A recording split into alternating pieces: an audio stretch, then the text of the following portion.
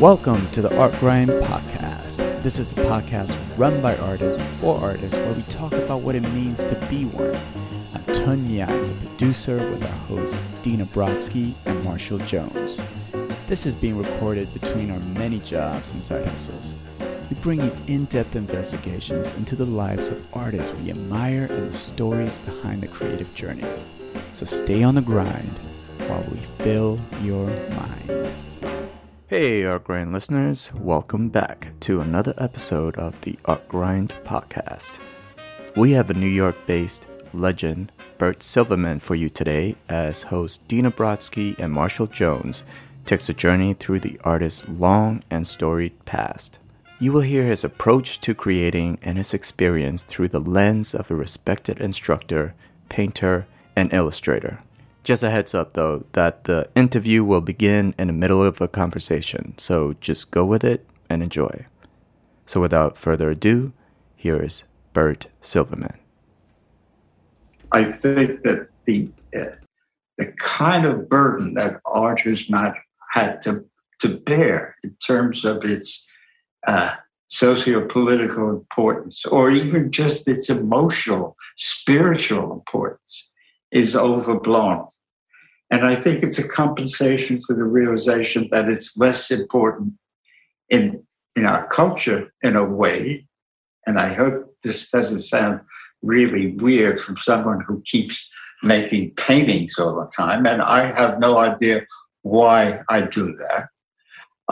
And less so now as I have become less involved in both the selling of art and the teaching of art.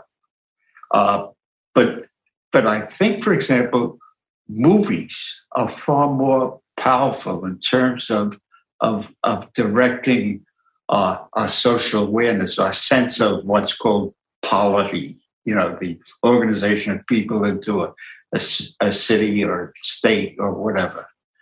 And even the theater, even stage plays, which seems kind of antique. People can have an electronic version of that.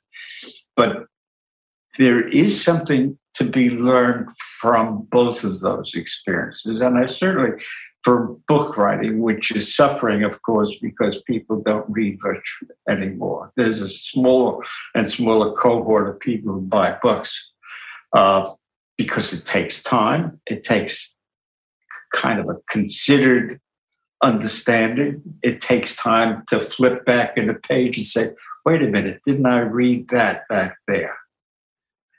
And so it becomes a far more developing experience, just as I think painting has become less, if you want, considered, less thought about. We take the experience on the surface because it is a surface, a series of graphic explorations. One of the things that I found interesting about all of that is that it takes time to look at a painting with an image in it, because it takes time to discover all of the things, not only how the image is made, which can be done with non-object painting.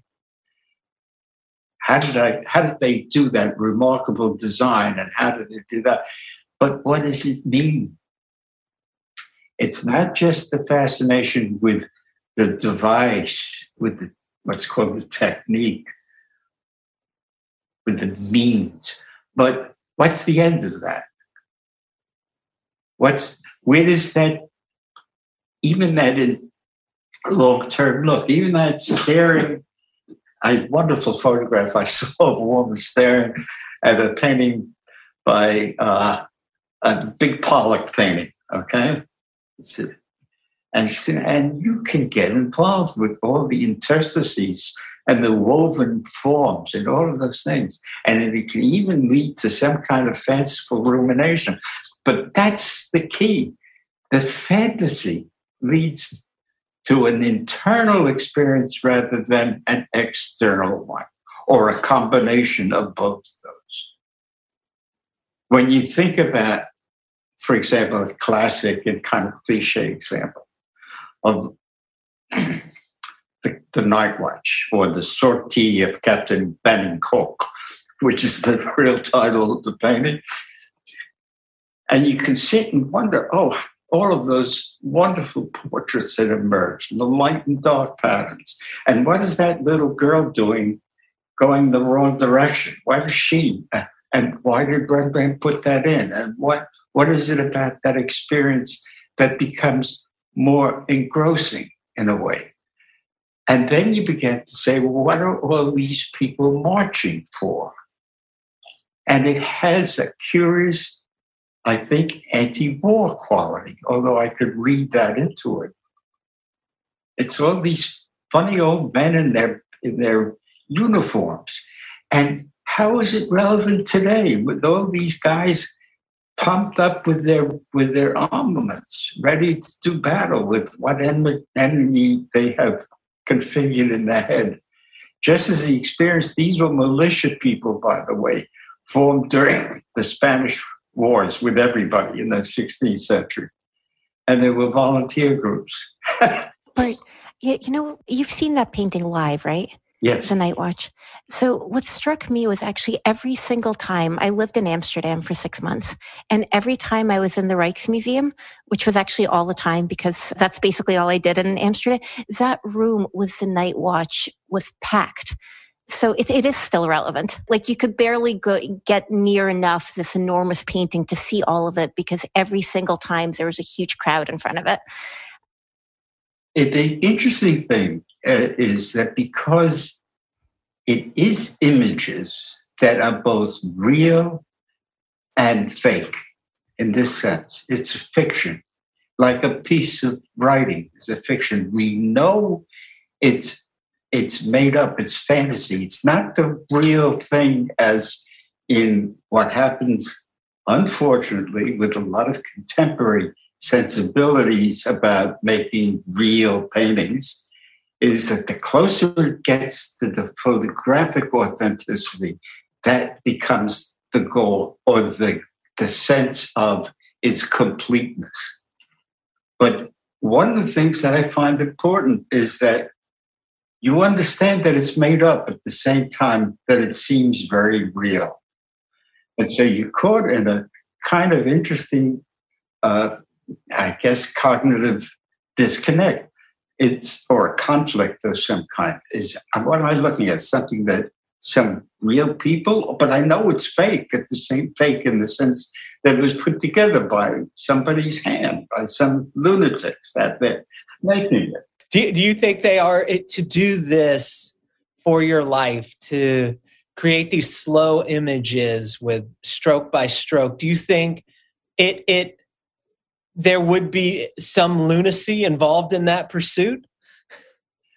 Well, the only thing I can say is when you're working alone a long time, your head gets filled with all kinds of noise that a psychologist might say is somewhat like hallucinatory. And that I think, listen, let me put it aside and say something about my wife, who's a very brilliant psychologist and a kind of unique person in that she's a logical thinker. And she feels that so many of us, and this is not a professional kind of mystique, that we and other people have commented on it. We indulge in giant fantasies in our life, starting at bottom, if you will, if I don't get into too much trouble, with religion. It is an idea, fantasy about a human being coming back to life and then becoming a deity. Okay? It's a fundamental assumption that we all accept. Everybody wears those little crucifixes. 90% of the country is a religious or religious observant country. So it produces a fantasy mentality. We're open to all kinds of suggestions. Listen, Marvel Comics, which used to be bizarre little kind of adventure and all the things that kids dream of doing that they can't do, has suddenly making movies that adults go to. How curious is that? How dangerous is that? Yeah, I totally agree. And yet, and this is the dichotomy of my own thinking, we all need that. We all need that break from reality to explore something, which is, or to be able to respond to something which is not organized in a logical sense. I always felt like religion might, for so many years, it was just, it did a lot of good, a lot of bad, but it was the only way that people had of understanding the universe. Like the universe is so complex and it's so difficult to actually to make sense of it. And I think religion is it was the only structure that people had for hundreds of years. And now we have other structures. So, some people still choose that one and some people choose other ones. How do you confront the experience? Most people do it in a very practical way. They know that some kind of process will have a given impact. Some kind of event will make the result either one or two or three possibilities. And people explore that in their everyday life because they have to survive. But you can't survive only on fantasy except in you're for a monastery. Look, I make up stories. Okay, this painting here behind me is one. I don't. Can you see the? Can you see that? Okay. Yes, I've painted that theme now for the last 10 years, on and off. I manufactured a situation. For example, I did not go into a strip joint and paint the women who actually did it. But I did encounter a model of the Art Students League who had done a 6-month gig as a stripper, okay? And so I was curious as to what happened when I had her pose in a G-string, okay?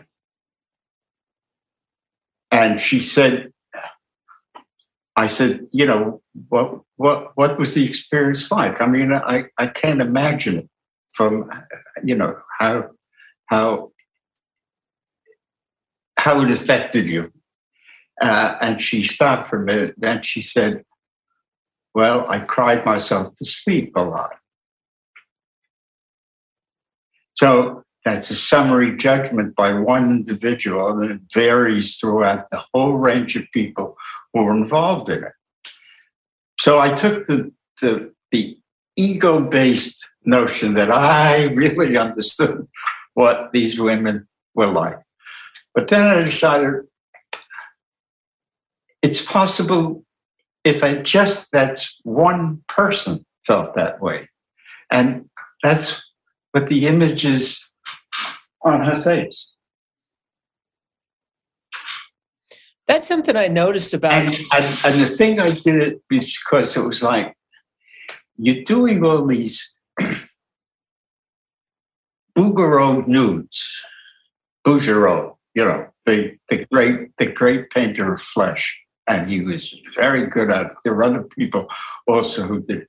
But it was always female flesh and little babies, cuddly little kids.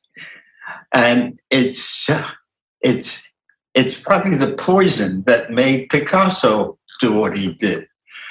And so if it keeps on being painted that way, without some reinventing of why you're doing it.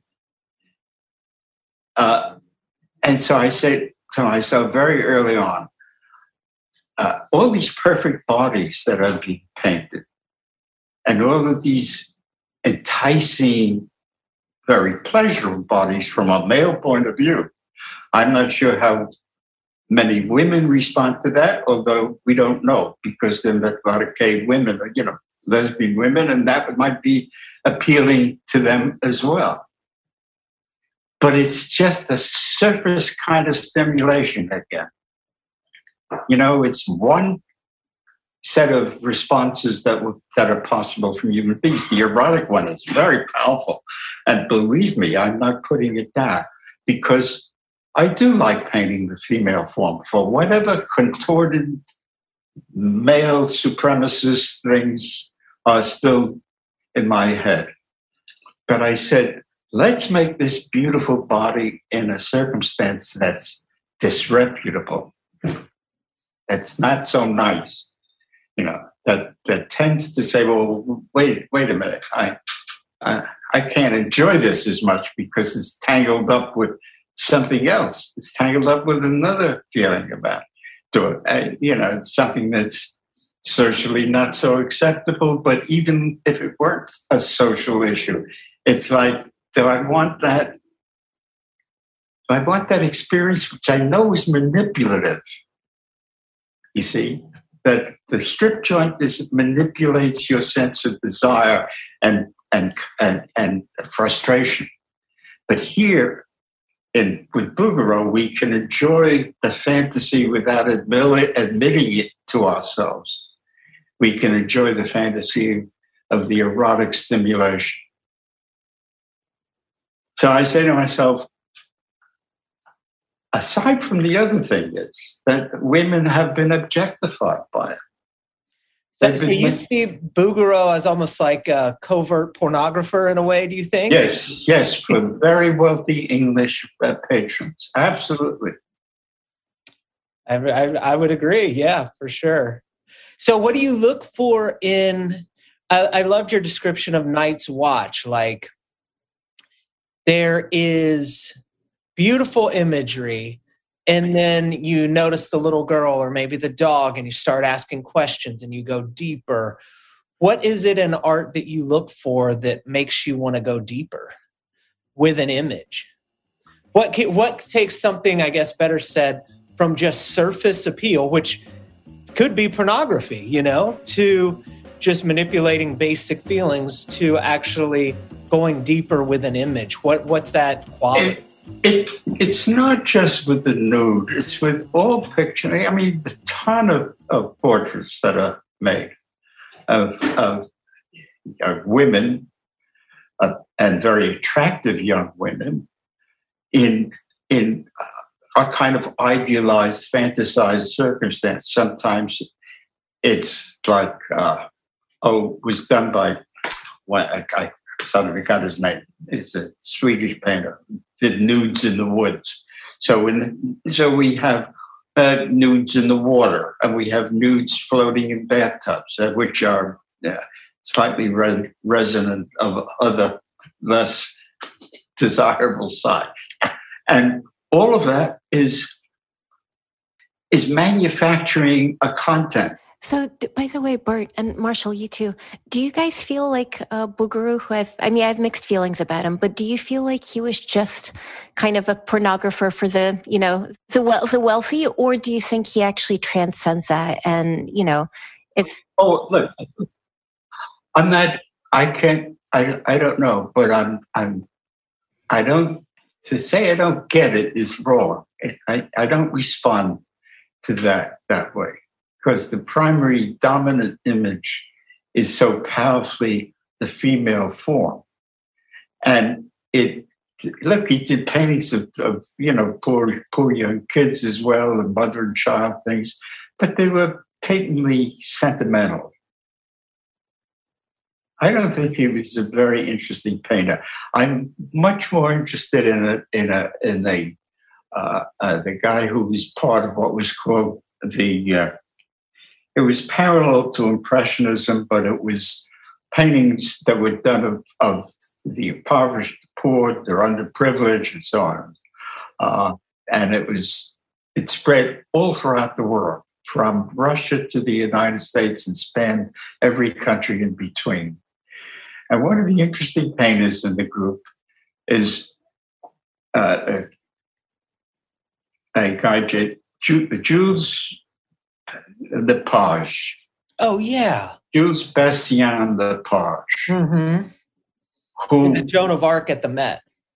Lepage, not well known, but if you search him, you Google his work, and you see there's something fascinating. For example, one of the things he did, which struck me, because I've done similar things of parallel people together, but it's a couple. The guy is stretched out on the grass beside this woman who looks pathetically played out. And it's a lunch break on a field worker. And her husband, of course, is plastered. He's drunk and he's lean. And she, who has carried the burden of everything because her husband is useless.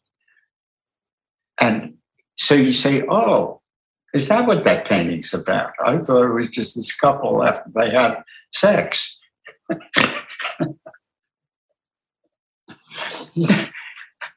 But I mean, he did wonderful paintings of older people, of kids, and so on, that compared to Bouguereau are really worlds apart. Again, for me, other people don't respond that way. I'm at peace with that. That's not a problem. It's just talking about what I'm looking for when I make these images, when I make these paintings. Well, it's interesting you say that because I've been so excited to talk to you because you're one of my, I don't know, maybe you could say heroes. Like I remember seeing your imagery quite young at the Art Students League and really seeing you as set apart from a lot of the stuff I was seeing and someone I bought books and followed a bit. And I was telling some of my students that I was going to interview you. And one of them was saying, you should ask him about how he paints people in a very different way from others. He sees you as having a real empathy for the model and like a real sense of, I guess, anti-Bouguereau, like you're getting at something that is humane and it's done with a lot of pathos, and you painted people of all different backgrounds and ages and these things. Could you talk a little bit about what guides your imagery when you're painting people? I can't explain that, Marshall. I really... It's like somebody asks you, hey, you have a nice tone of voice. and you say, how do you do that?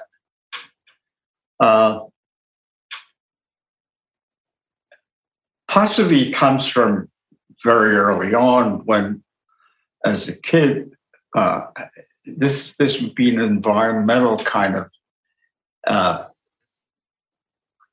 understanding, if that's even real. But I grew up with a whole cohort of people in Brooklyn who believed that their team would somehow or other, the baseball team, the Brooklyn Dodgers, would somehow or other win the pennant. And they never did in Brooklyn. They had to move to Los Angeles to do it, which pissed me off a lot. Because it was everything kids hoped for, the promise of justice, that the good guys would be rewarded. Oh my God. So Bert, I have a question that's kind of relevant to that. You were one of these kids who, hoping that the good guys would be rewarded. Right now, it's 50, 60 years later. And I realized after the first time we talked that you're exactly what I want to be. If I make it to 93, I want to be you. I want to still be painting and living in a multi-generational home where everyone kind of loves each other and tries to make it work. And those are the only two things I want. I feel like everything else is, maybe a bonus if it happens. But what did you want back then, other than for the baseball team to win? I wanted to be a better athlete, as a matter of fact, because that was a way of gaining acceptance in a community of peers. And I remember I suffered some minor humiliation when I was in a pickup game. It was not with a baseball bat in the field. It was in a hard surface in a schoolyard, concrete environment with a stick, a broomstick, and a Spalding ball. Spalding made these wonderful rubber balls, and that was the way we played baseball. But if I was allowed to join one of the teams, they said, "Okay, Bert, you'll play here in the left field."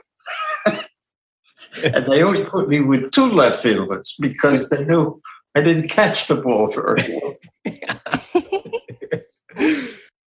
So that's a childhood kind of aspiration. But I suspect that in a way, I did everybody wants to belong to some group, to gain some peer sense of who they are.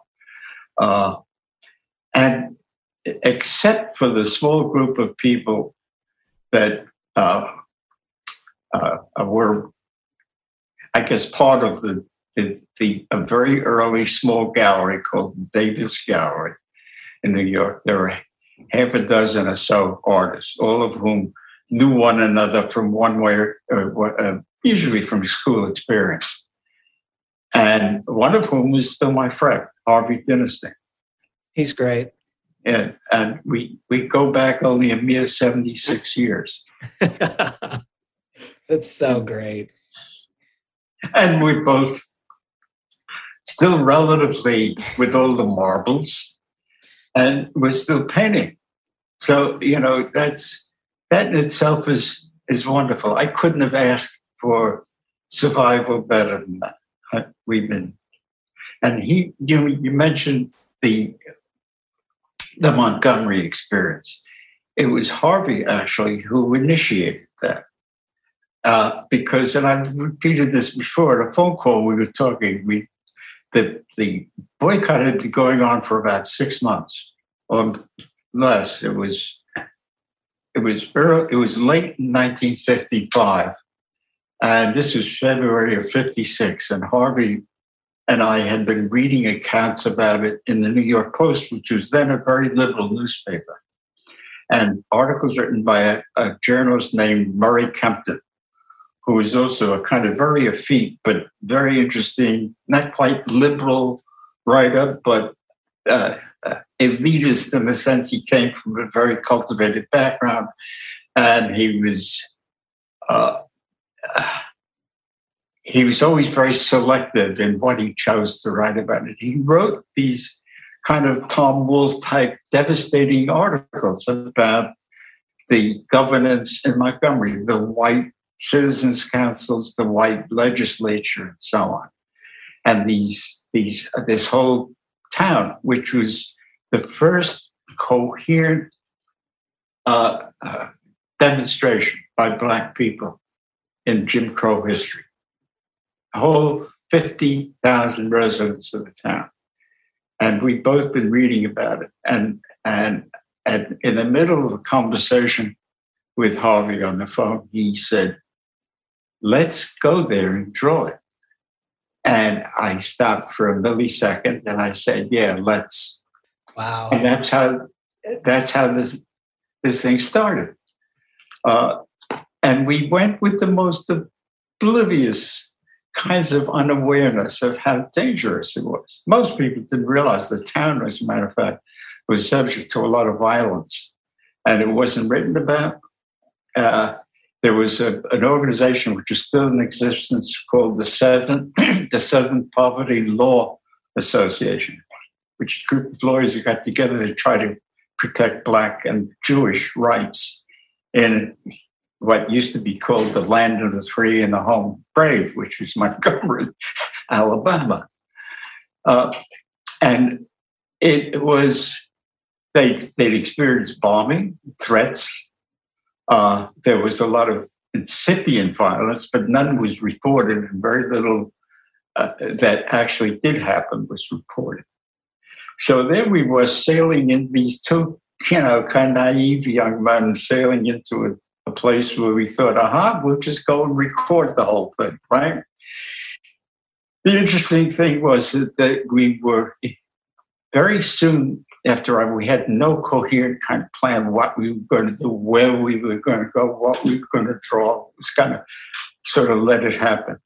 And the people of Montgomery sort of picked up the slack for us. They invited us to these church rallies that were done every 2 or 3 days to buoy up people's enthusiasm or courage and so on. And we were invited into people's homes to interview them, to make drawings. And we realized soon it was the protest. You could view it from a kind of reportage point of view. You know, you'd have drawings of people marching, or you'd have protests, and so on. And we decided that it was really about individuals. And so we did drawings of a lot of people in their own intimate spaces, as well as the more obvious ones, as well as the things that were happening on a social level. The church rallies, where Martin King, in fact, became involved reluctantly. He really didn't want to get mixed up in it. It was interesting. And that just suddenly be, I guess, part of the protest by making speeches. He eventually was put on trial. And I think that sealed his sense of identity with what was happening. That was not to say that I understood anything about what he experienced and thought or felt beforehand, but just from a superficial point of view. So that was Montgomery. It was also challenging on another level, on an artistic level, because we'd come out of experiences that were not dissimilar, which is happening now. Is a lot of people learn to draw in a very, very controlled environment in an art school with somebody posing unmoving relatively for 2.5, 3 hours. And you had opportunities to just do wonderful kinds of rendering. And it's a very important part of learning. I'm not putting it down, but suddenly we had come out of that experience with very skilled drawings, and both of us were, I guess, relatively young because suddenly all those nice drawings, those beautiful rendered drawings, are no good anymore. We had to go back on drawing not only rapidly, but becoming, at least to some extent, evocative. Something was happening that you had to grasp at the same time that you were drawing. And it changed the look of our art, both of us.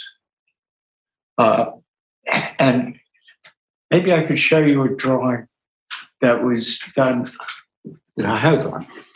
Okay? And this very elegant little selective line and the whole thing. Okay? Forget about it. If you're drawing outside, you are drawing people marching or stomping in the church, or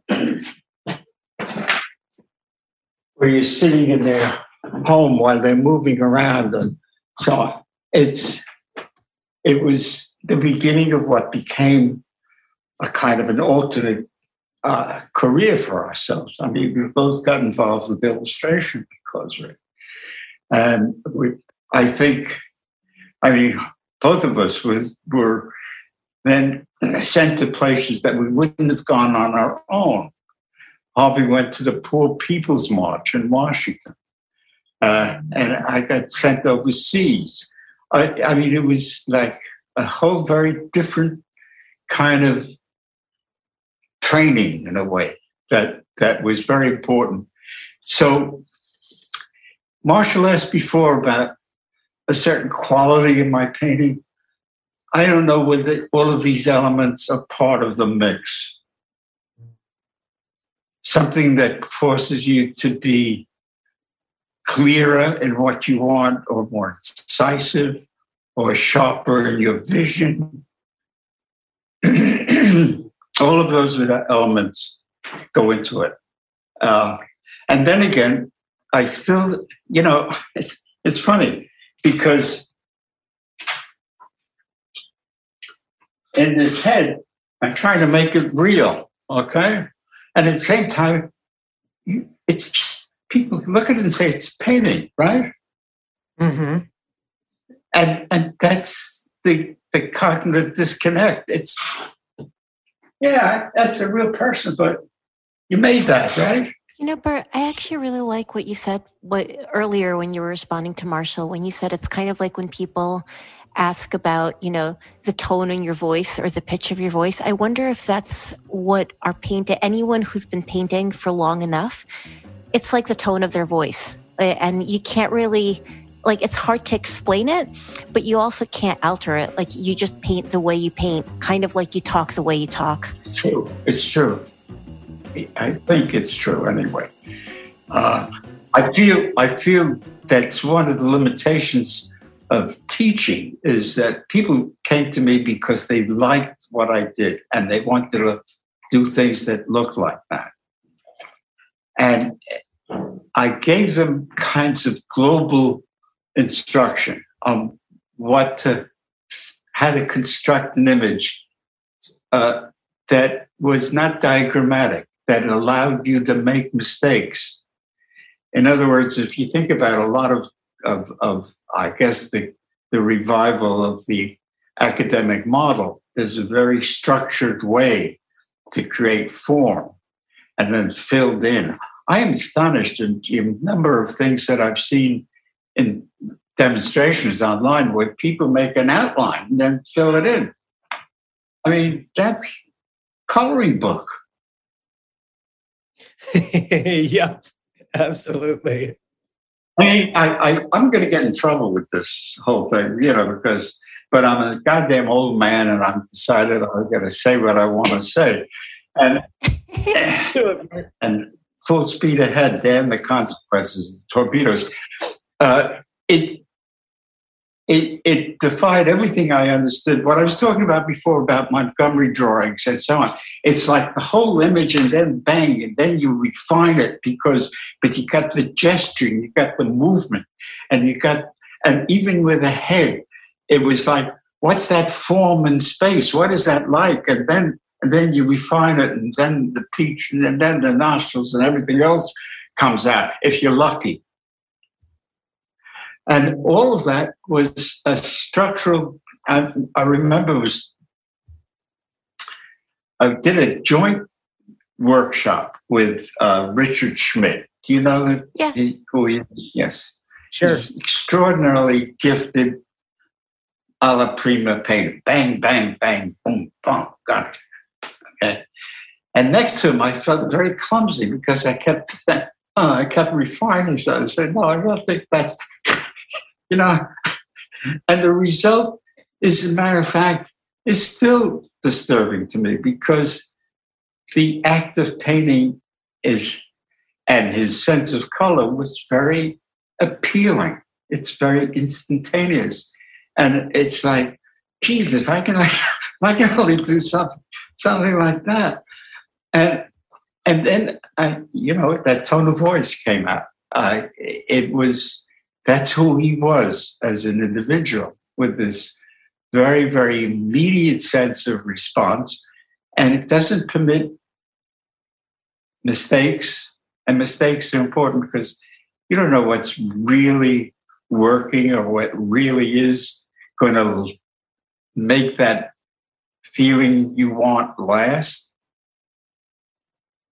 And it's again, a structural issue, and how do you put together the machine? And it does find limitations again with who you are as a person, the whole complex of your experience, your life experience. And I think that's what makes interesting painting. I've been on a jury, many, and I tried to write something for people who submit to a competition to explain what my choices are, what governs my choice. What are my criteria? What do I use to say this is excellent or more excellent than your others? And it was very difficult to do because something kept creeping into the process, which was the unexpected, the image that you didn't think you would ever like that suddenly stood out for some unknown, unconscious reason. Or that layered over something else, which was, yes, I always respond to something which is well done, well constructed, and shows a lot of ability and so on. But after a while, during a show with a lot of different images, all trying to do the same thing, something happens when the atypical shows up, when that voice that's not like the others. And that's sometimes hard to quantify, and it's certainly impossible to make any kind of coherent criteria for excellence. Yeah, you can have some fundamental things that you enjoy seeing. Something is, but I'm tired of seeing something that's so beautifully constructed. There's a ton of people now, hundreds of thousands of people all over the world.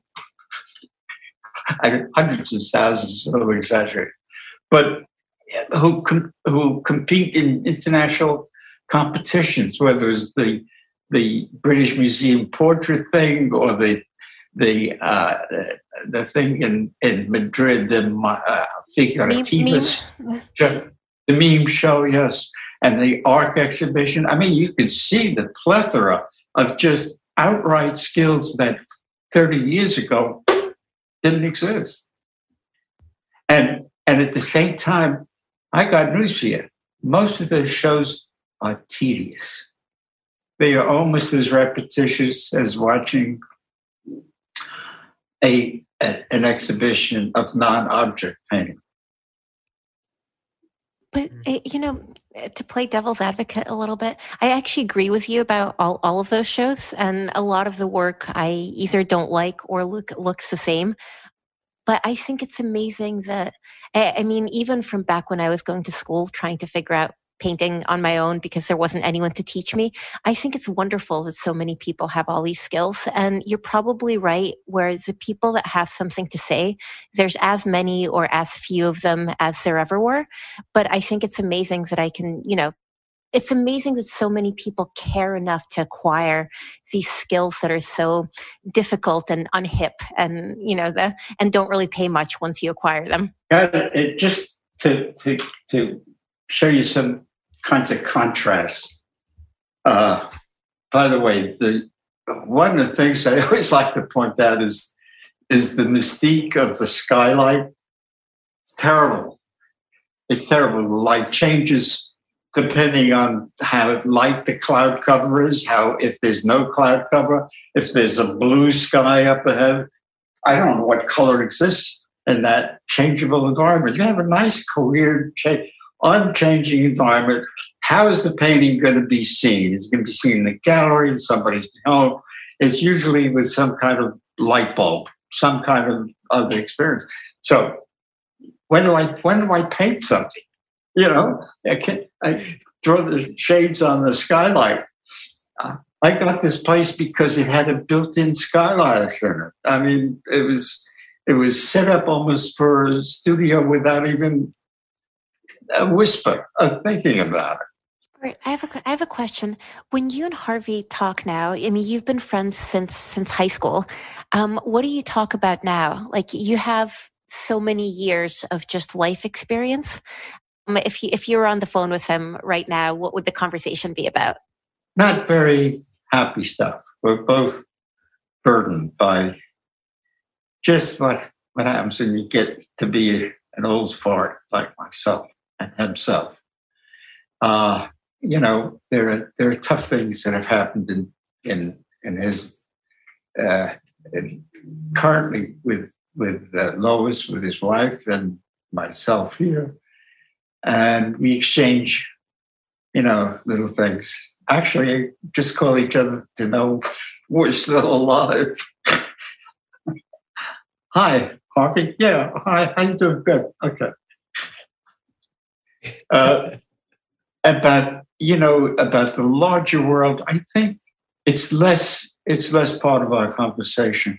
than it might have been years ago.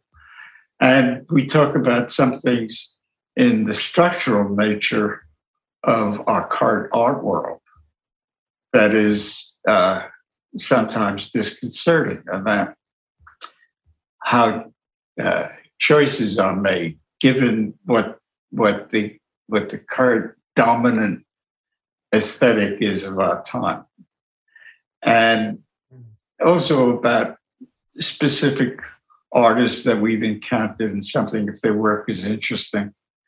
And so it's a mix of things. Our conversations are not as extensive as they had been in the past.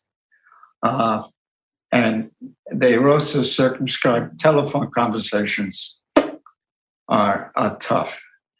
Before the pandemic, we would have lunch together, and it would be much more extensive.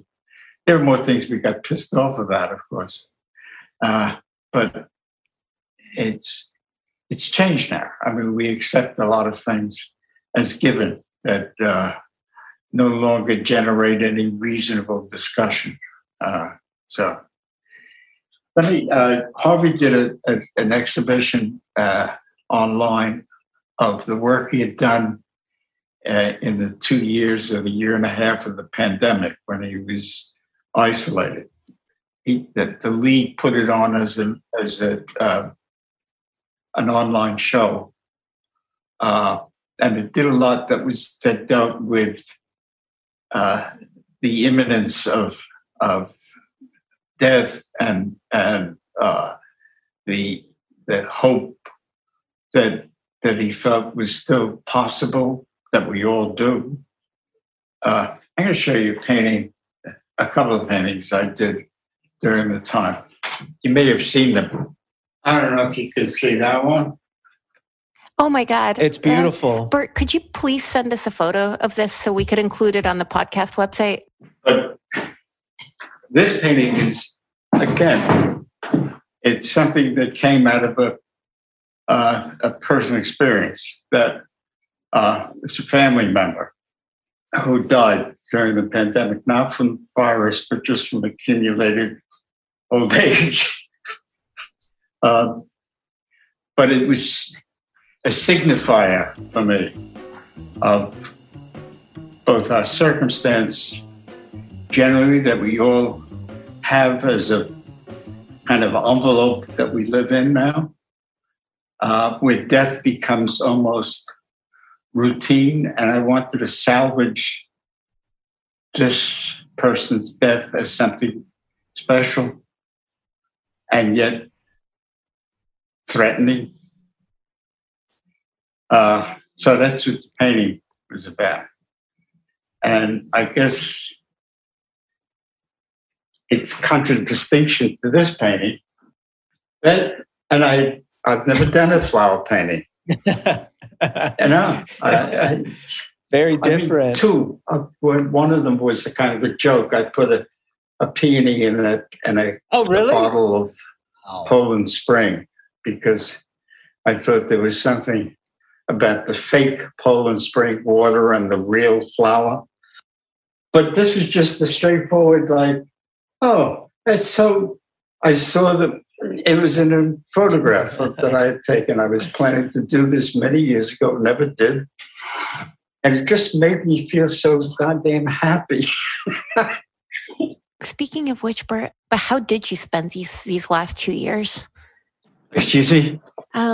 You made some really beautiful paintings, but what was the last 2 years like for you? Because I feel like the pandemic would affect someone. I mean, it affected everyone, but it would affect someone your age more severely than it would affect someone our age, where it's just a lot more dangerous for you. Yeah, well, it heightened our vulnerability. It made them feel more fragile. Even the idea now of taking a walk seems to be a minor victory, just to go outside and move around like a person. I mean, I still have motor mobility. I can still walk even as much as 100 feet. I'm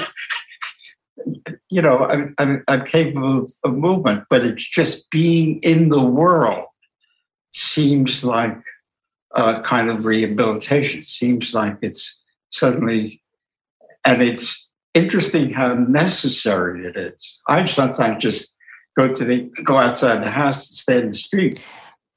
People must think I'm sort of, one of these demented old people. But it's just, I remember much of the last 2 years when I took a walk, and I noticed how trees were so, I don't know, call it invigorating. There was something else about just seeing a tree in the sunlight felt like a therapy of a kind. And, being able to experience the world is so essential. Everybody's written about it and talked about it. I'm not going to add to that. But it struck me again how there's a very close by, we're very close to Riverside Park. And it's like a block and a half away. I can walk around the block and I'd be virtually in the park. And I'd go and sit in the park, like a lot of older folks, but and sometimes I just stand there. And even that was during the last year when there was a resurgence of the virus, which seems to be happening periodically now. And it just seemed like something special. I can't describe it.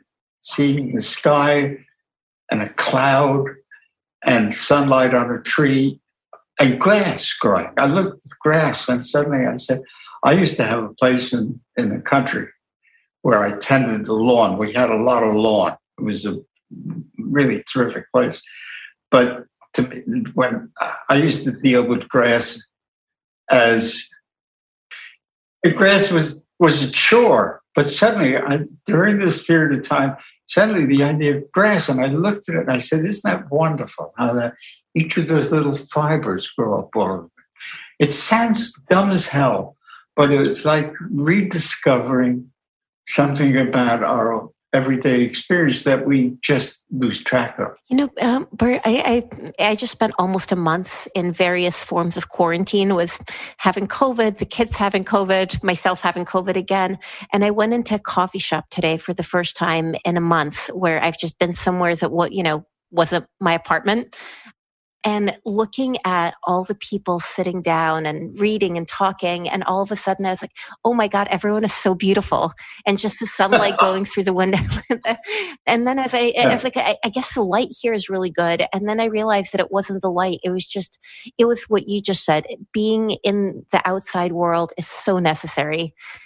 When you experience it that way, it suddenly comes home. You can write about it, people feeling deprived and nuts and crazy and depressed and so on. But as a personal experience, it suddenly, like I looked out the window of in my kitchen, which faces the backyard, and it has a whole bunch of trees growing in it. That in the springtime, it's wonderful. You see different flowers and so on. But I've noticed that at a certain time of year, the sun in its arc penetrates full blast into this backyard. And right now, the trees are bare suddenly. And I had an epiphany this morning because I looked out the window and there was sunlight on the bare birch tree. And I said, aha, spring is coming. Because the earth is turning in such a way that the sun is now coming back to the backyard, and the winter it doesn't. And it was like, oh, the coffee tasted better, Yes, spring's coming. Bart, you paint so beautifully. I think you're humble when you talk about, talking about some of these more rote schools and people not painting that way 30 years ago, but looking at what you just pulled up, that's painted better than any of those schools are turning out. And it has a depth to it as well that I can't help but think is from this way of integrity that you've lived your life. And I kind of want to ask you to speak about that path. I mean, I can only imagine that it comes from a real love of painting and keeping you doing this thing at such a high level for so long. Is it just as simple as a love for this that keeps you doing it? That's always kept you doing it? You know, it's curious, Chris. I've thought about it more recently. I don't have gallery representation, so one of the urges that were part of all of the reasons I know a lot of artists put a lot of paintings together is to show them to somebody else. Say, here, look what I've discovered. And not having that and being sort of out of the art world more and more. I do note I haven't done any teaching, any workshops in 3 or 4 years now. Is it part of the natural order of things of withdrawing when you get older? I don't have as many places to go except the doctors. That's my big social event of the week. And when you lose a doctor, boy, that's a catastrophe. Forget about it. And so I feel less and less connected as this sort of operational social part of the art world. Look, there was an exhibition organized at the Salmagundi Club, and I was thinking, why not? I don't mind being part of a competition. And then I looked up and I said, I really don't want to be in a group exhibition anymore. And especially at the Salmagundi Club, where they invite a lot, or they accept a lot of people, and then hang them where all the paintings are one on top of another. And it's a very, very destructive kind of exhibition space. So I decided not to enter it with a lot of shows. 3 years ago, or is it now 4 years ago, the National Portrait Gallery has something called it's a portrait competition. Oh, Outwin Boucher or something? Yeah, the Outwin Boucher something show was written. It was underwritten by somebody connected with the gallery, and they did. I think it's actually underwritten by BP Oil. Oh, I think it's underwritten by like a big oil company. Oh, really? Yes. Anyway, I decided, okay, I was going to send in a painting, see in competition, and see what happened. And it was a painting I did of this guy who was he's a contractor who eventually I became friendly with up in my country place, and it's not a big painting. It's about 52 inches high and so on, but it's a full length. And the then director of the portrait gallery, who since resigned or retired, loved the idea that I submitted the painting. It gave the show a good deal of substance, of importance. And I said, you got to be kidding. This painting is like, where is it? It's like, why did this person do that? And when you look at it in context of all the paintings that were submitted in competition, and all of them were, without exception, were controlled by that kind of photographic mentality. And all of them played with the idea of scale. There's one guy who submitted like was a 45-inch head, just the head.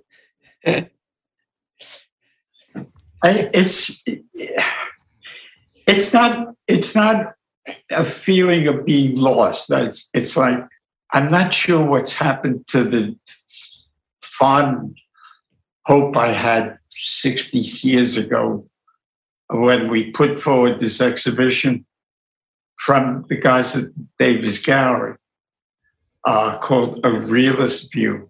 It was accompanied by this funky photograph of all of us in jackets on a rooftop. I've seen that picture. Okay. And it was an exhibition. There were close to 100 paintings in it. A lot of interesting paintings, even in retrospect. And at the time, I expressed what was a hope for revival of this kind of understanding. Well, it didn't happen quite the way we thought. And not only did it not happen to us as individuals, because there's no note of that exhibition in any art record that we've come across. In fact, the only record of kind of realism was the photorealism of the 80s and the neorealism of the California school. It was called figurative painting. And so, the new realism, which is realisms of all kind, is equally distressing. So I guess that accounts for a sense of my withdrawal.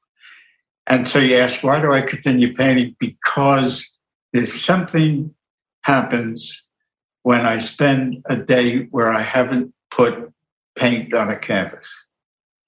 I feel like the day's been lost, that it got pissed away. And I cannot account for it. It's a disease, Marshall. It really is.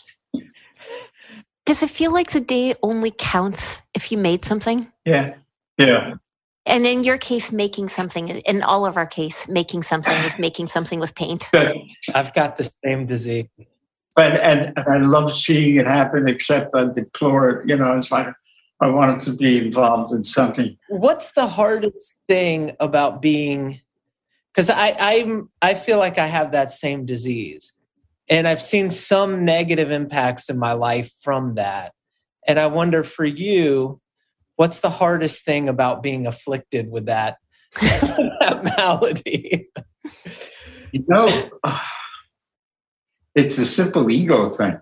When you get rejected from somebody, or when you've thought you've established a sort of reputation and you write to a curator at a museum and they don't answer your letter ever.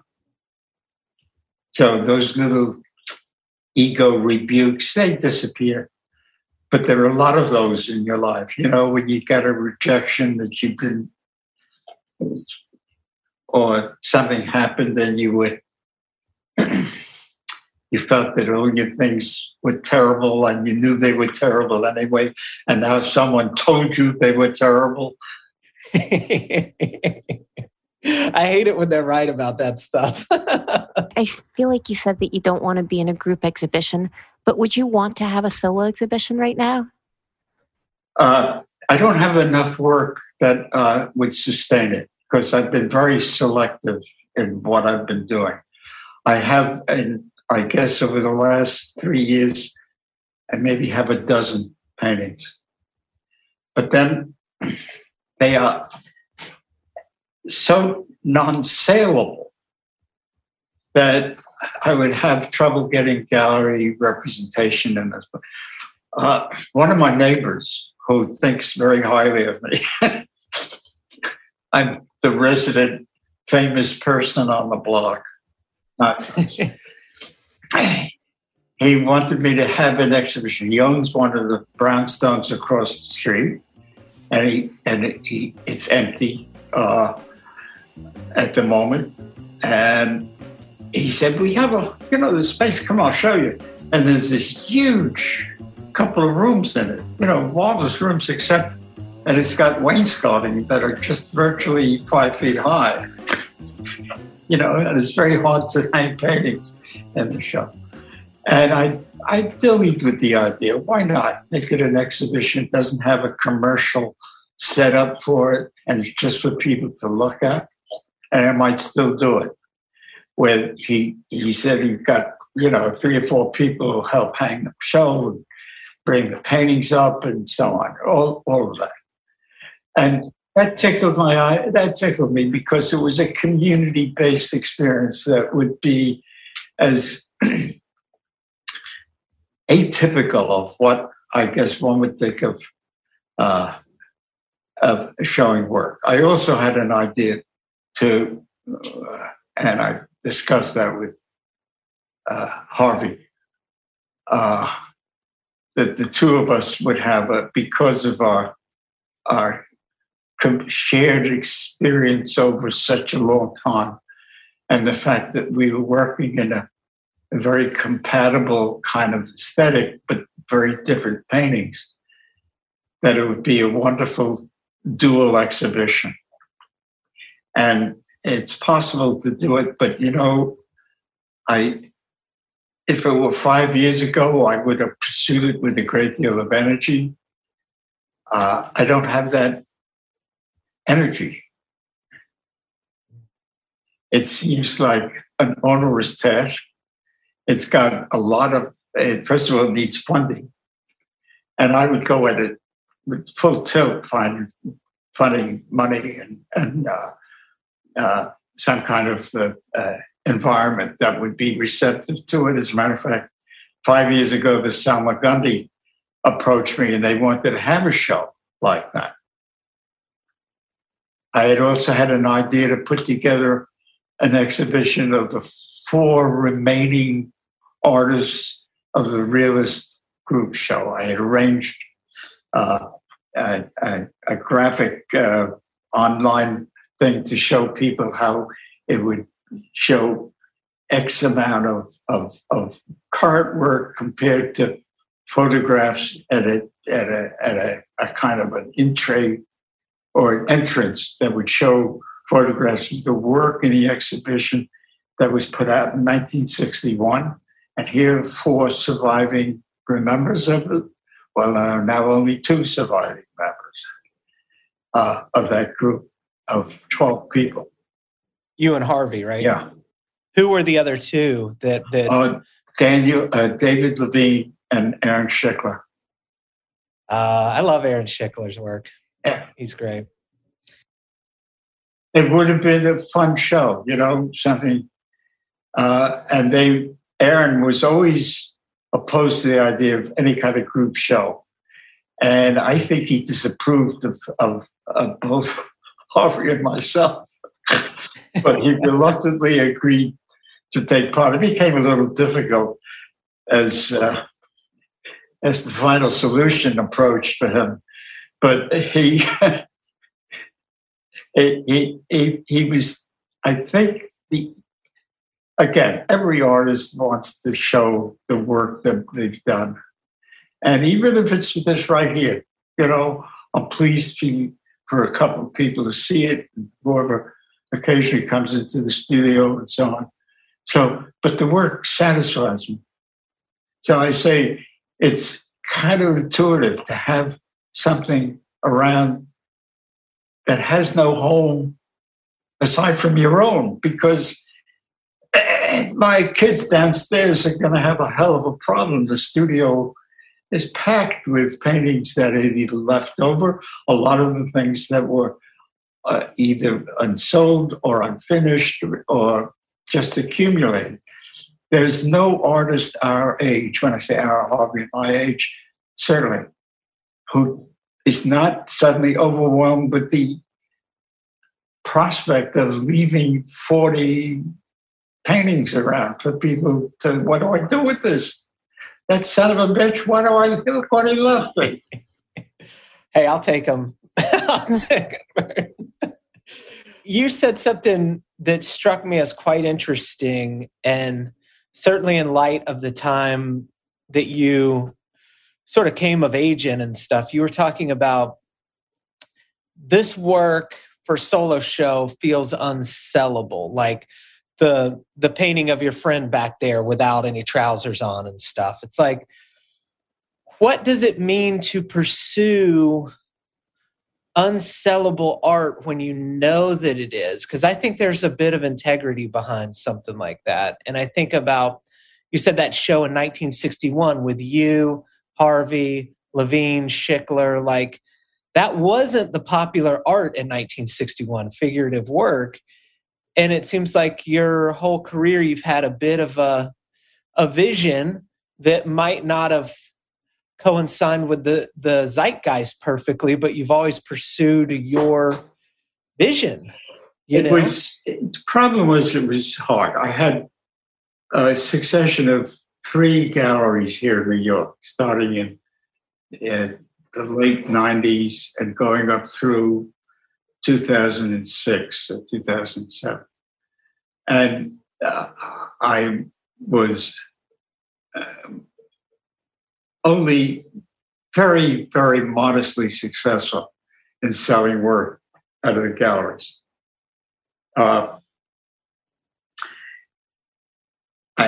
I fared better in getting work in museum collections, as a matter of fact.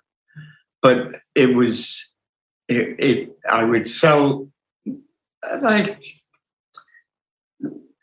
not enough to sustain the dealer, who increasingly encountered, especially in New York, rental problems were onerous. There's a gallery I first had a lot of good success with called the Wonderlic Gallery. It had a long life, except he started to run into sale problems he was on 57th Street, and not a luxurious space. It wasn't like what you call Marlboro, which occupied like 4 airplane hangars of gallery space. But increasingly, the economics of real estate in this city overtook a lot of the galleries. And it makes the choice of artists almost dependent on how well they produce. So it's really, it's a retail shop. Right. If you got to make the right shoes to fill the store, right? Yeah. For something. Yeah. And if some item is not good, we'll get a different item. One, I'll look over my shoulder. He's doing very well over there. I'll get some of the stuff that looks like his stuff. Right. And it's very rare. The last gallery I had was with a guy who was really a wonderful, and he really had a very good eye about painting, and he loved all the art that he represented. And it was a gallery called the Haynes Gallery. He had a place up in Maine, and then he opened a shop in downtown, where is it? What's called the home of country music. What's the city? Oh, Nashville? Nashville, yeah. And he had a gallery right in the middle of what was a very active, popular space, paid a lot of rent for it. And then he began to experience the same thing. He had to close the gallery and shunted it off to another dwelling, a home that he owned, where he could show work on appointment and so on. But it was out of sight. It was he carried my work for over 12 years. He sold in that time, he sold about 4 or 5 paintings. And a couple of them for very decent prices, but by and large, the marketplace was the wrong place. He had to do it by personal encounter. So that's a very difficult site. But it was wonderful because he stored about 20 paintings that I didn't have to worry about back here in the studio. And I kept telling her, I said, Gary, you'd be really more than generous. I mean, I don't know how you see. She says, listen, I love having those paintings around. I love showing them. So, that's the best environment that I could think of for a dealer. And the sad thing was he was not an old guy. He was in his mid-late 60s, and he died of COVID.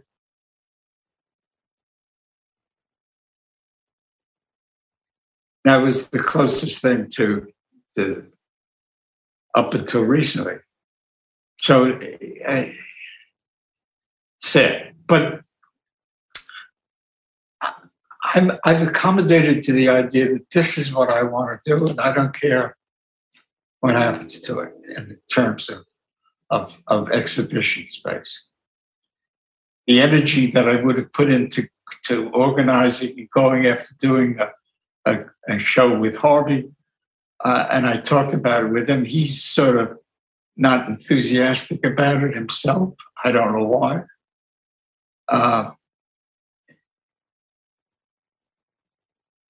But the idea of initiating something, it seems onerous. Seems like an enormous. It seems like my doing the marathon. 20 years ago, I organized a comprehensive retrospective exhibition at 3 museums, and I organized a book to publish with it. And then I was only 70 years old. But if it came to you, if you didn't have to do anything, would you show the work that you have right now? Yeah, I could consider. Yeah. So Marshall mentioned the word integrity, which is kind of something that comes to mind when I look at your work anyway, and always has. But how do you feel about that word? How do you feel about like that as connected to you? The only thing I could say is it was interesting that somebody did a connected with the Art Students League, also did an online version of Linnea, the magazine, and they interviewed Harvey and myself. And one of the questions, what do you value in somebody's in painting? What do you look for in another artist's work?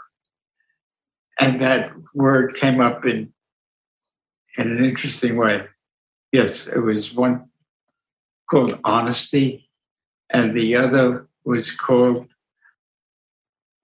yes, I think we got it. But those were 2 words. It wasn't integrity, and so, but it meant the same thing.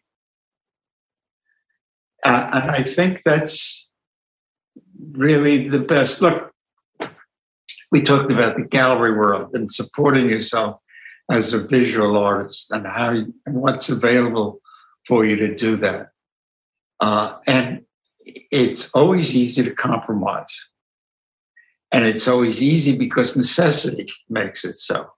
So people keep painting the same thing because that's what was successful before. And if I do the same painting, it's always trying to reinvent it in a way, to try to make it different. It may deal with similar feelings, similar sense of the world, but it has to be something special visually that makes it work, that makes it viable. So you've managed to live this kind of wonderful life where you spent the last 70 years doing the things that you want to do while maintaining integrity. And I don't know what else came with it. And and I'm sure you had your troubles, but you've done these 2 things. It seems so incredibly important. Would you have any, like, if someone came to you and said, Bert, I want to do what you did. Like, I want to be able to have a life painting and not compromising on my standards. What advice would you have for them? I would ask a question. I said, if I offered you an alternative, would that be acceptable? but I offered you an alternative to do something you're not doing because I thought it would be more successful. Would you do that? And that's the only advice I could give, in a sense, testing somebody's sense of themselves and why they're doing what they're doing. So I don't know if I've answered your question really, but it's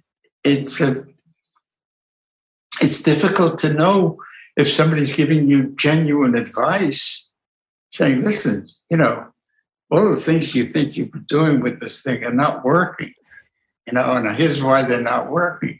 I mean, if I dealt with it and I would be very reluctant to be a critic of anybody's work. But if somebody asks me, what do you think? I'm okay. I say, do you want me to tell you something that'll make you feel good? Or do you want me to tell you something that I really feel about it? Did you ever know Martha Erlbacher? Oh, Martha? Yeah. Yes, I met her very peripherally. I didn't really know. She was one of my teachers in graduate school, and she had this brutal honesty. And I remember at some point she was looking at a drawing I was working on, and she kind of squinted and she was like, Dina, you have really no sense of form at all. And then she looks at it a little more and she's like, and you have no sense of color either. Like your sense of color really bad. And then she looks at it some more and she's like, and your shadows, your lights and shadows, they're all off. Like you really and she just goes on like that for about 20 minutes. And it was in front of the entire class. And, and at some point she said, no, you know what though? So I was 22. I went home and cried because that's what 22-year-olds do. But for the rest of my time in graduate school, all I wanted was, Where was it? It was the New York Academy of Art. But all I wanted was her approval, really. She was like that, but she taught me so much without being afraid to tear me apart or tear anyone else apart. And I still think of her as probably one of the best teachers that I've ever had. I seem to enjoy a reputation being a great teacher too. And I try to avoid those kinds of circumstances, where somebody asks me. I would deal structurally with artwork, right? I think it would be better if you considered the alternative. Okay, instead of saying something, that's a terrible drawing, and saying, maybe you didn't look at something more carefully, or the relationship of that portion of light struck image with the adjacent value. It doesn't come across as you rendered it. I don't get that feeling. So maybe you ought to reconsider looking at it again. So I tended to avoid those kinds of what do you really think about this? You know what? It was exactly it was a very long half hour of my life, that critique, but it was actually. Let me ask you a dumb question. You still painting? I'm still painting. It's what I do full time. Oh, I didn't. It sounded like a dumb question because I wasn't familiar with work, and I don't know your work either, Marshall. So I kind of have to do background stuff on it. But the last week, I've been dealing with a very important issue: it's plumbing.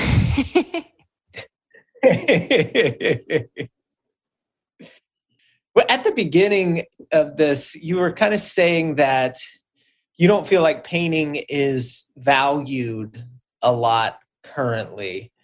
Why do you think culture, what painters want to do and what culture wants to see, these values are so misaligned right now? What do you think that is? I haven't put it together coherently in a way. What's even contradictory is the enormous money values that are now attached to art. It's drawn a lot of people to become artists.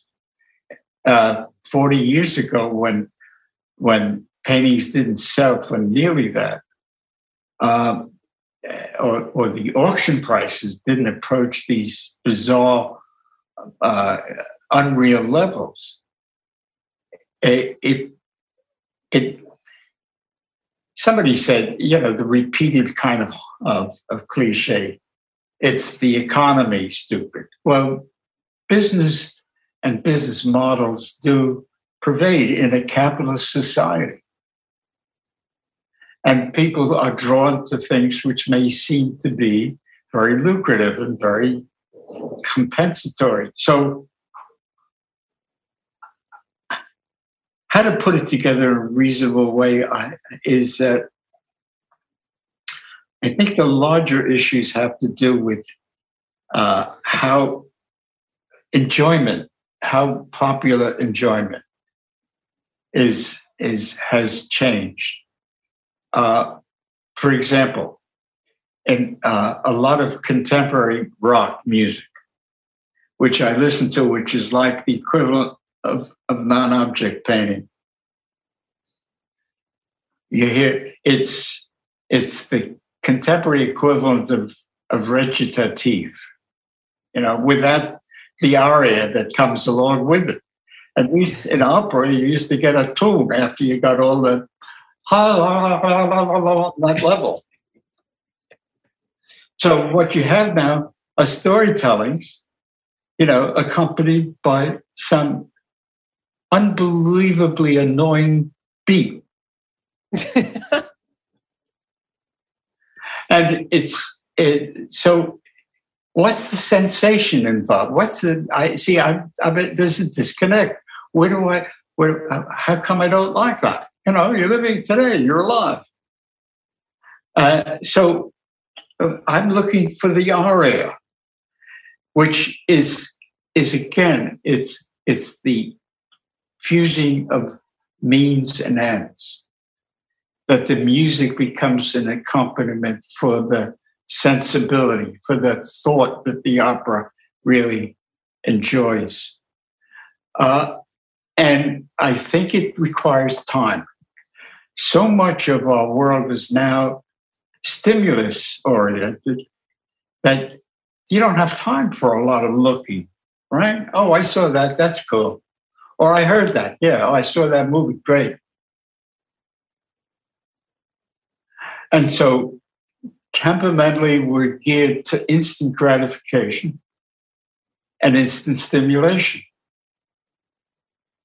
And it has to be sequential. Can't stop, because once you stop, you get very nervous. Because what am I feeling? I don't have a sensation. I go out and look at the trees with the sun on it. That's sort of fun.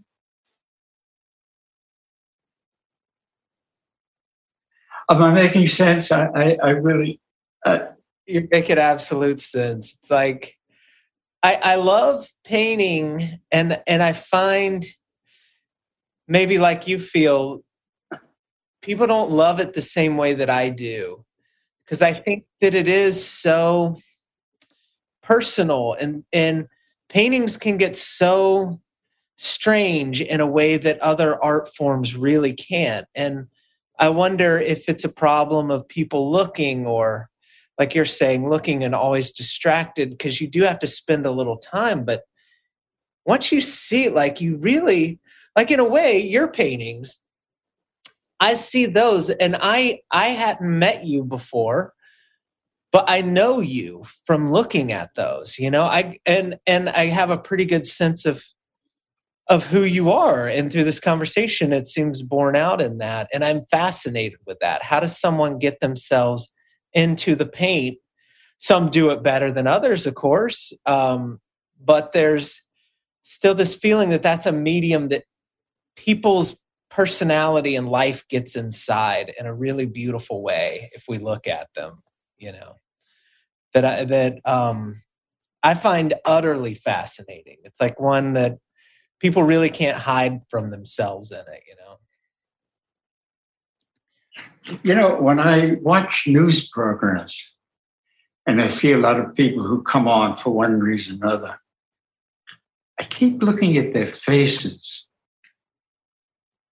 Aside from what my particular prejudice or bias might be about what they represent, and it usually is is somebody who's very out front about it in some way, either both either liberal or what's called conservative, but I call it neo-fascist.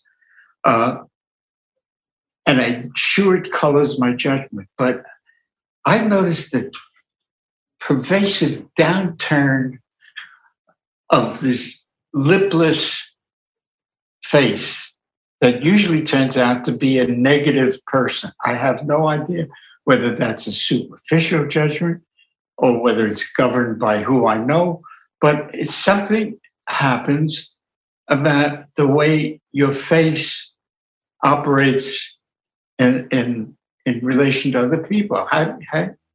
What does your look like?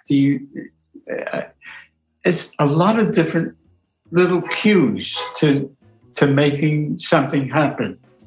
And it's a superficial thing, and it's very transient in terms of it could vary, because sometimes I look at Bernie Sanders' face and I see someone who's what in Yiddish it's called a kvetch. Someone who's complained about things all his life. He's a kvetch.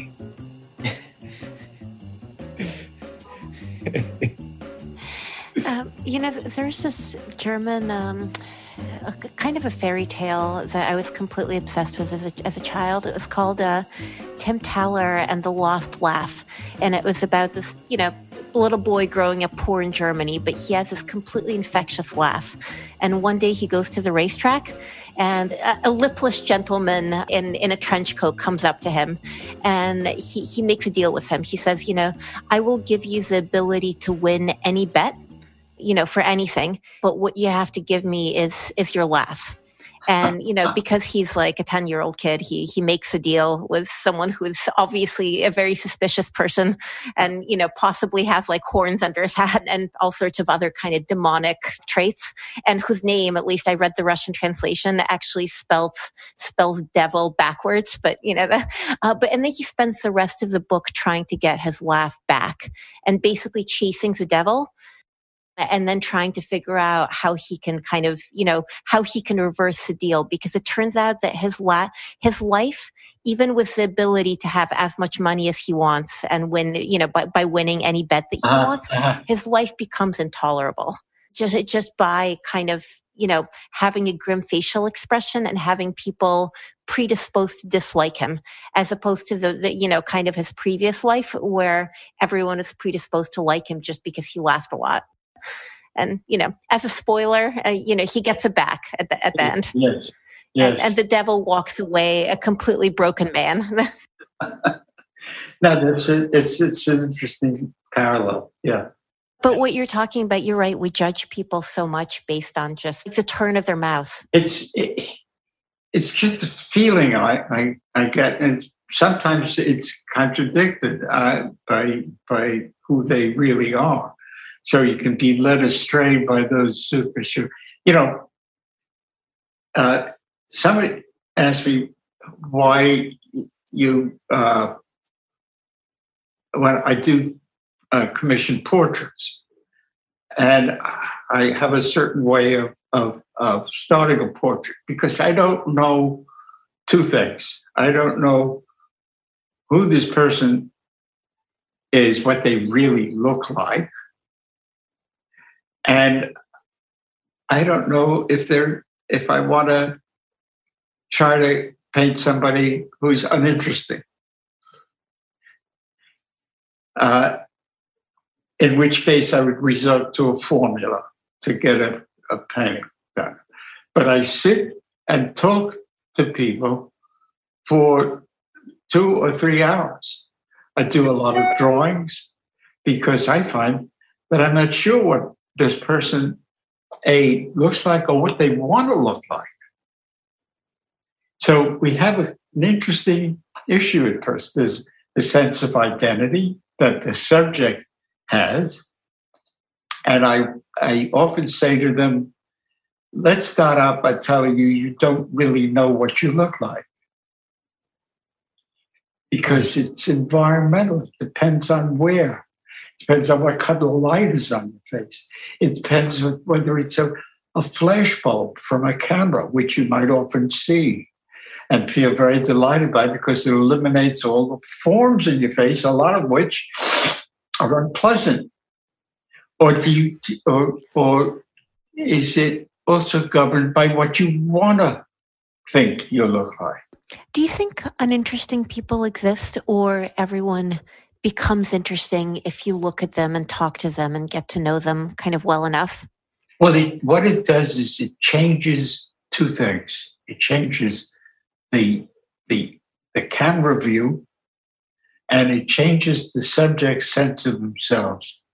All of the portraits that I do are really not within the formula of current portrait painting, which relies on two things, on resemblance and affability. Somebody has to look very pleasant and be exactly how we all know who it is. And it doesn't matter whether the posture is more interesting or whether the environment is the same characteristic. So I make mistakes. The paintings I do often are not exactly who people look. You could photograph them. You didn't do it right. The cheek is not right, or the eye doesn't right. But almost universally, the people I painted are kind of re-informed about themselves. I hate to sound like I've made some magical conversion, but and then it's confirmed because the reception that a painting gets is a reinforcement of it. It's not just the mechanical thing. People come up to say, apart from the unveiling, I just saw your portrait, terrific painting of you. And they suddenly say, but I don't look that way, but they recognize me anyway. I think a lot of the people listening to this would aspire to the type of life you've had, this beautiful life and full of art. We already mentioned integrity and these things that seem so rich and fulfilling. Would you have done anything different in terms of career? Yeah. First of all, I'm a devious illustrator by reputation as well. I mean, real life, authentic illustrator. And it was two things. It was enormously sustaining from a money point of view, when paintings were selling for $250 a pop. And it was also a conflict because it was somehow rather disreputable for being a fine artist to also being an illustrator. Illustration was a dirty word, and it still is. It's fascinating. It's still there. The idea of actually representing an identifiable event outside of your gut is somehow rather a destruction of the pure symbol of art. And the thing was, I didn't really recognize how useful it was as an illustrator and how grateful I ought to have been, because I was given recognition far beyond what was happening for me as a painter. Listen, I'm in the Hall of Fame alongside of Norman Rockwell. I think that's cool. I like that. I like it too. It's amazing all you've accomplished. And the irony of it is, I did a record album cover back 55, almost 1970. It's 52 years ago. I'll stop you right here because I saw it in the record store not 3 days ago. I passed by. I know which one you're talking about, but go ahead. I just wanted to say that it's still out there. By a rock group called the Jethro Tull. It's an English group. Yep. And it was one of their first albums that has survived now. It has 50th anniversary. It's like the classic rock album of all time.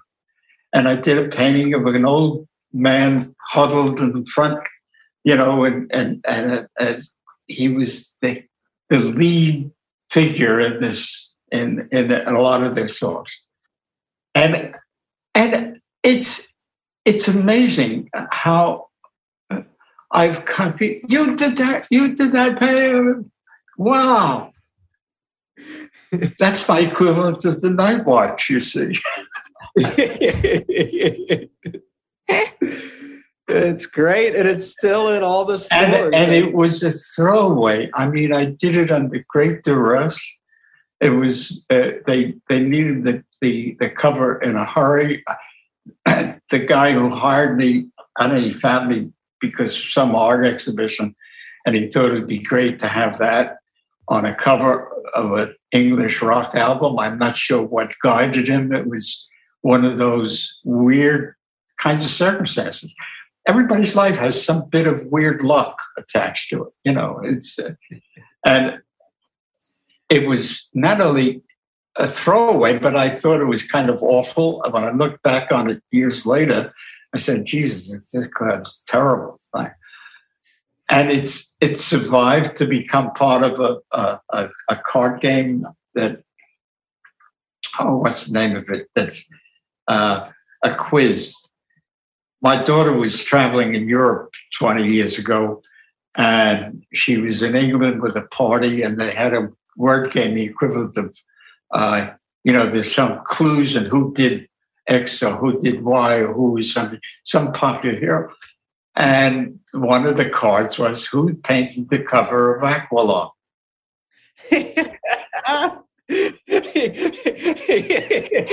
and she won that game. See, that's so there's fame and there's fame. I want to tell you. But that was my problem. I had a very satisfying kind of career as a painter, because I wound up doing portraits for Time magazine covers, which was just as valid as doing it for some institution, even though they were derived from photographs.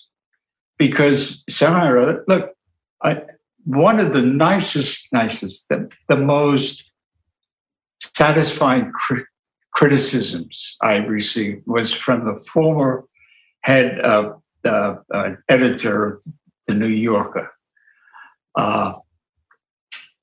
who was a very strange man, because he seemed like somebody out of a cartoon strip. He was, anyway. I suddenly forgot his name, which of course is awkward for a podcast, and I should remember it because it's something that goes in and out of memory. And don't worry, you'll experience that too.